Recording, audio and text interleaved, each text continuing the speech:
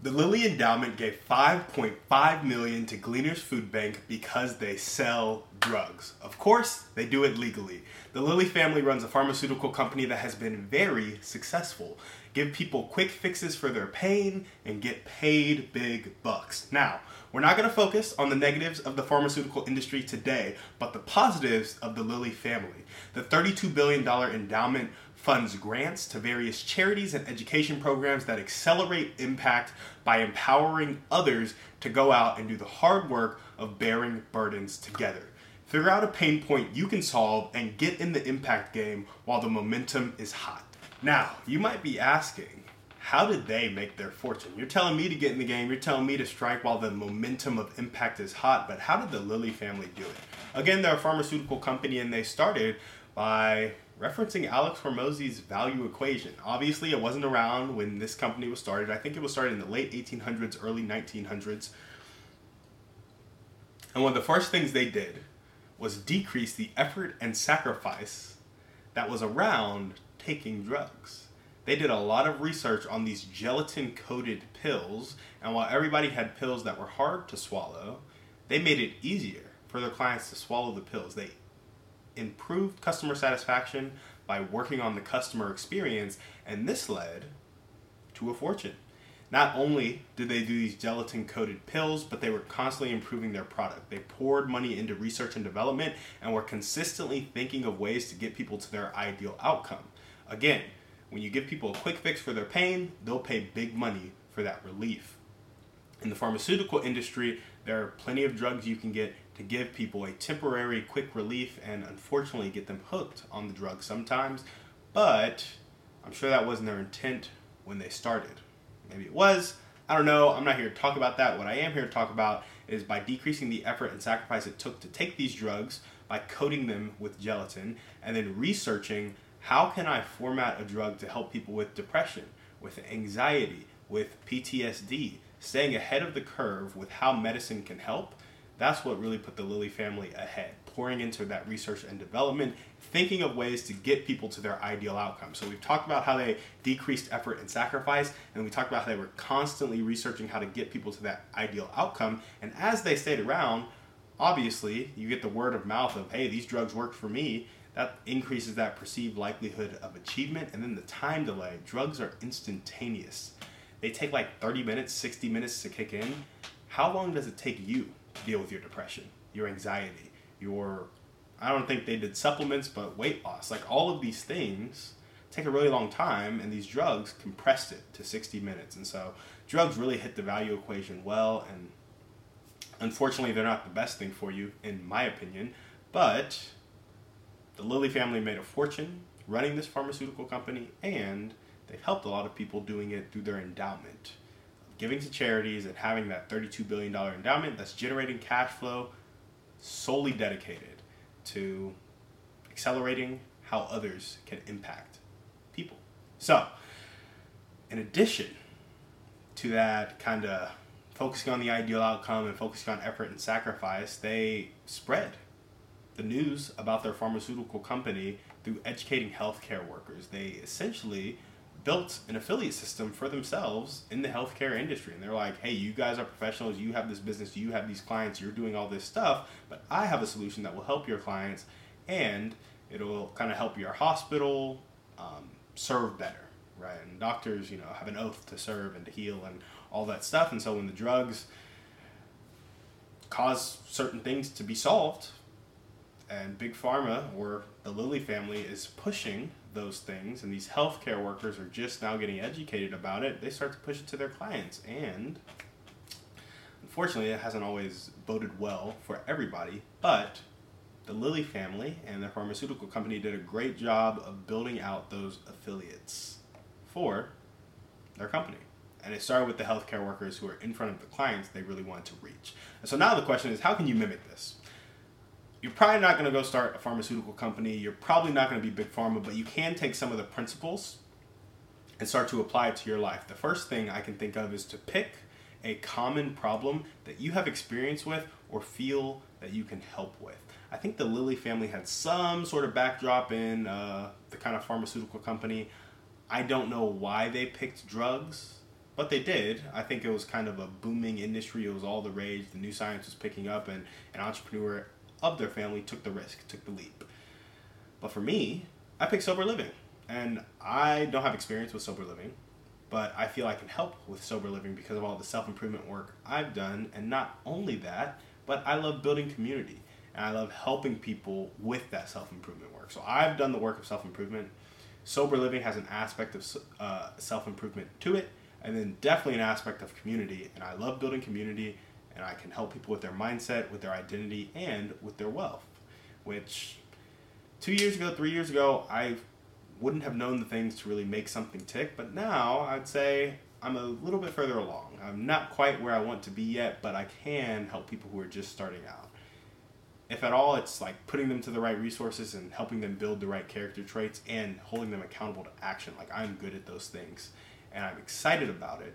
And I do have a little bit of experience with it when it comes to my mom and my little brother, and my grandpa was an alcoholic, and so I have some of that in the family. They didn't do sober living per se, but they did struggle with some addictions, and I grew up being told that I have an addictive personality, and so sober living resonates really well with me because I always wanted to go to the people who were most neglected in society, and this is a step towards that. I would say those who can afford sober living, they don't necessarily have, they're not the most neglected in society, but they are a step closer to those who are kind of neglected or thought less of, or and I want to help those people just grow and realize that they're loved, and I love them, and I do that because I know how much I'm loved. But I'm not going to get into all that right now.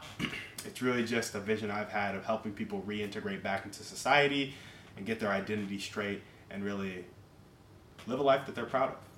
And so that's the common problem I picked. And I think you start with, what does your heart resonate with? Who does your heart break for? Who do you want to serve? And then how can you actually serve them? Because then that leads you to decreasing the effort and sacrifice for the solution. When you figure out how you can actually serve them, you can do that by A, looking at how they're being served currently, or B, asking them. And when you do one of those two things and you kind of see where you can fit into that, decrease the effort and sacrifice it takes to get them to their solution. Make it easier to consume.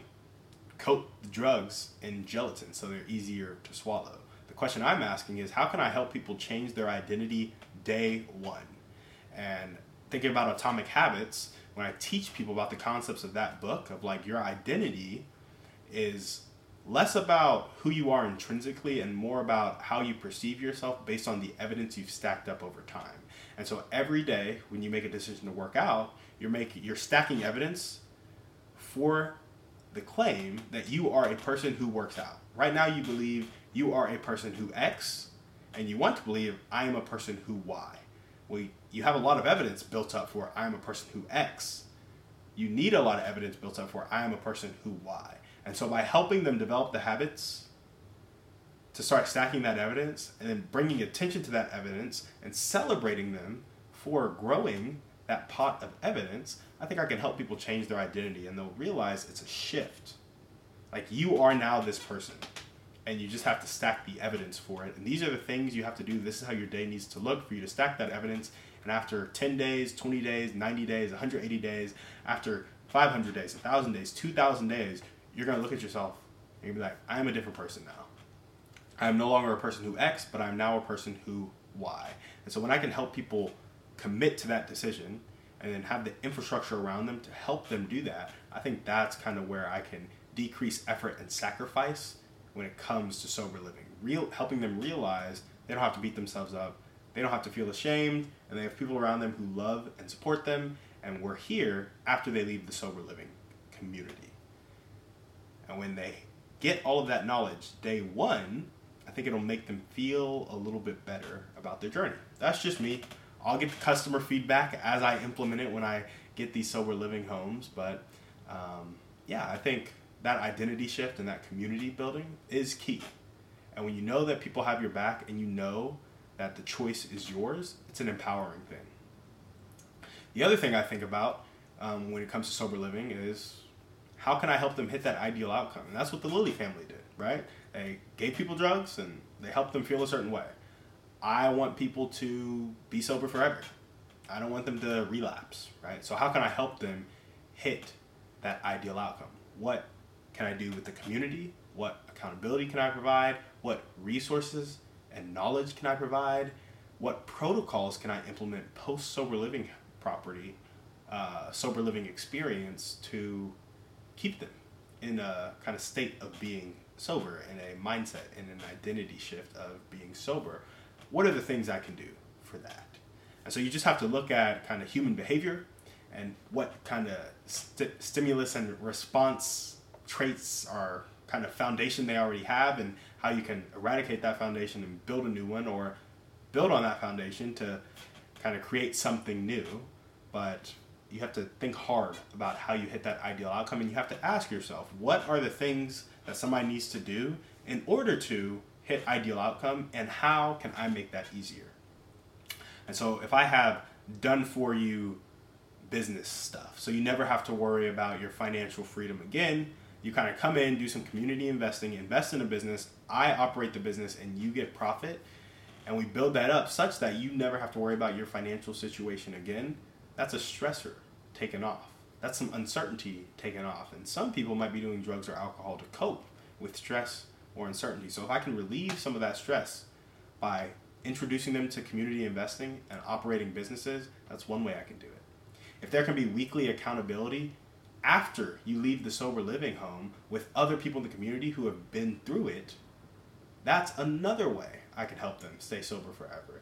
If I could kind of launch a buddy system where it's like, hey, get with people who have been through this sober living home and who are trying to do big things, who are trying to impact people, and go live with them after the sober living experience. It's another way I can help launch them into society. If I have events that bring them back, it's another way I can help launch them into society. If I help plant them in a community of people plus the buddy system. So I use the buddy system to pair people up who have been through my sober living properties, and then I put them into a community of people that I work with consistently to kind of keep tabs on everybody, and they hold them accountable to the weekly calls and getting them a job and helping them focus on impact and fill their days with recreational activities that are fun with sober people. Like, these are all ways I can help them achieve the ideal outcome, and it makes my service infinitely more valuable. So you think about, what do people need to hit their ideal outcome, and how can I provide that as quickly as possible, as much as possible, for as long as possible. So that's the ideal outcome. And then partner with others. You saw it with the Lilly family. They were using affiliates. And their affiliates were healthcare officials. Those healthcare officials were right in front of the customers they needed. So partner with people who serve your market to spread the word. And so my question is, how can I work with rehab centers and other sober living homes to really scale and make this work? And really, the rehab centers have the tenants, and so I need to be a trustworthy brand. I need to show people that I'm serious about keeping people sober forever, and I need to build relationships with those rehab centers and with those people who are placing potential tenants into sober living homes. Then also, for sake of scale, I have to acquire a property to run a sober living home. But if I come with my kind of turnkey or done-for-you sober living offer that helps people 2x, 3x their revenue and 2x or 3x their profit to their bottom line just for putting my operating system in their sober living home, and I take a percentage of the revenue and help them get tenants, help them keep tenants, and then help those tenants stay sober forever with all the post-sober living home experience stuff that I have set up, the community, the buddy system, the business investing, the community investing, the skill acquisition, the job placement. Like, if I package all that and give it to other sober living homes that are currently functioning and just take 15-20% of top line revenue from my business, now I'm just operating and I can scale pretty quickly. I can get to 50, 100, 150 sober living homes where I'm getting 2,000 per home fairly quickly. And that's how you start to scale. You need to leverage people. Leverage what they have, leverage their homes, and then eventually maybe I buy the properties from people so I can scale my assets as well. So partner with others who serve your market to spread the word, and this is how you can start to mimic what the Lilly family did. Pick a common problem that people have. They pick drugs, I pick sober living. Kind of similar, actually. They're both in the, on different sides of recovery. Like, I'm trying to help people recover from something they're addicted to, and they're giving people stuff that is potentially addictive. And after you pick a common problem, help them solve that problem by really thinking about how you can help them hit that ideal outcome and decrease that effort and sacrifice, and then partner with people who can spread the word. That's what we got for you guys today on the show. Thank you so much for watching. We will see you on the next one. And remember, we are a community of people judged not by our wealth, but by our impact.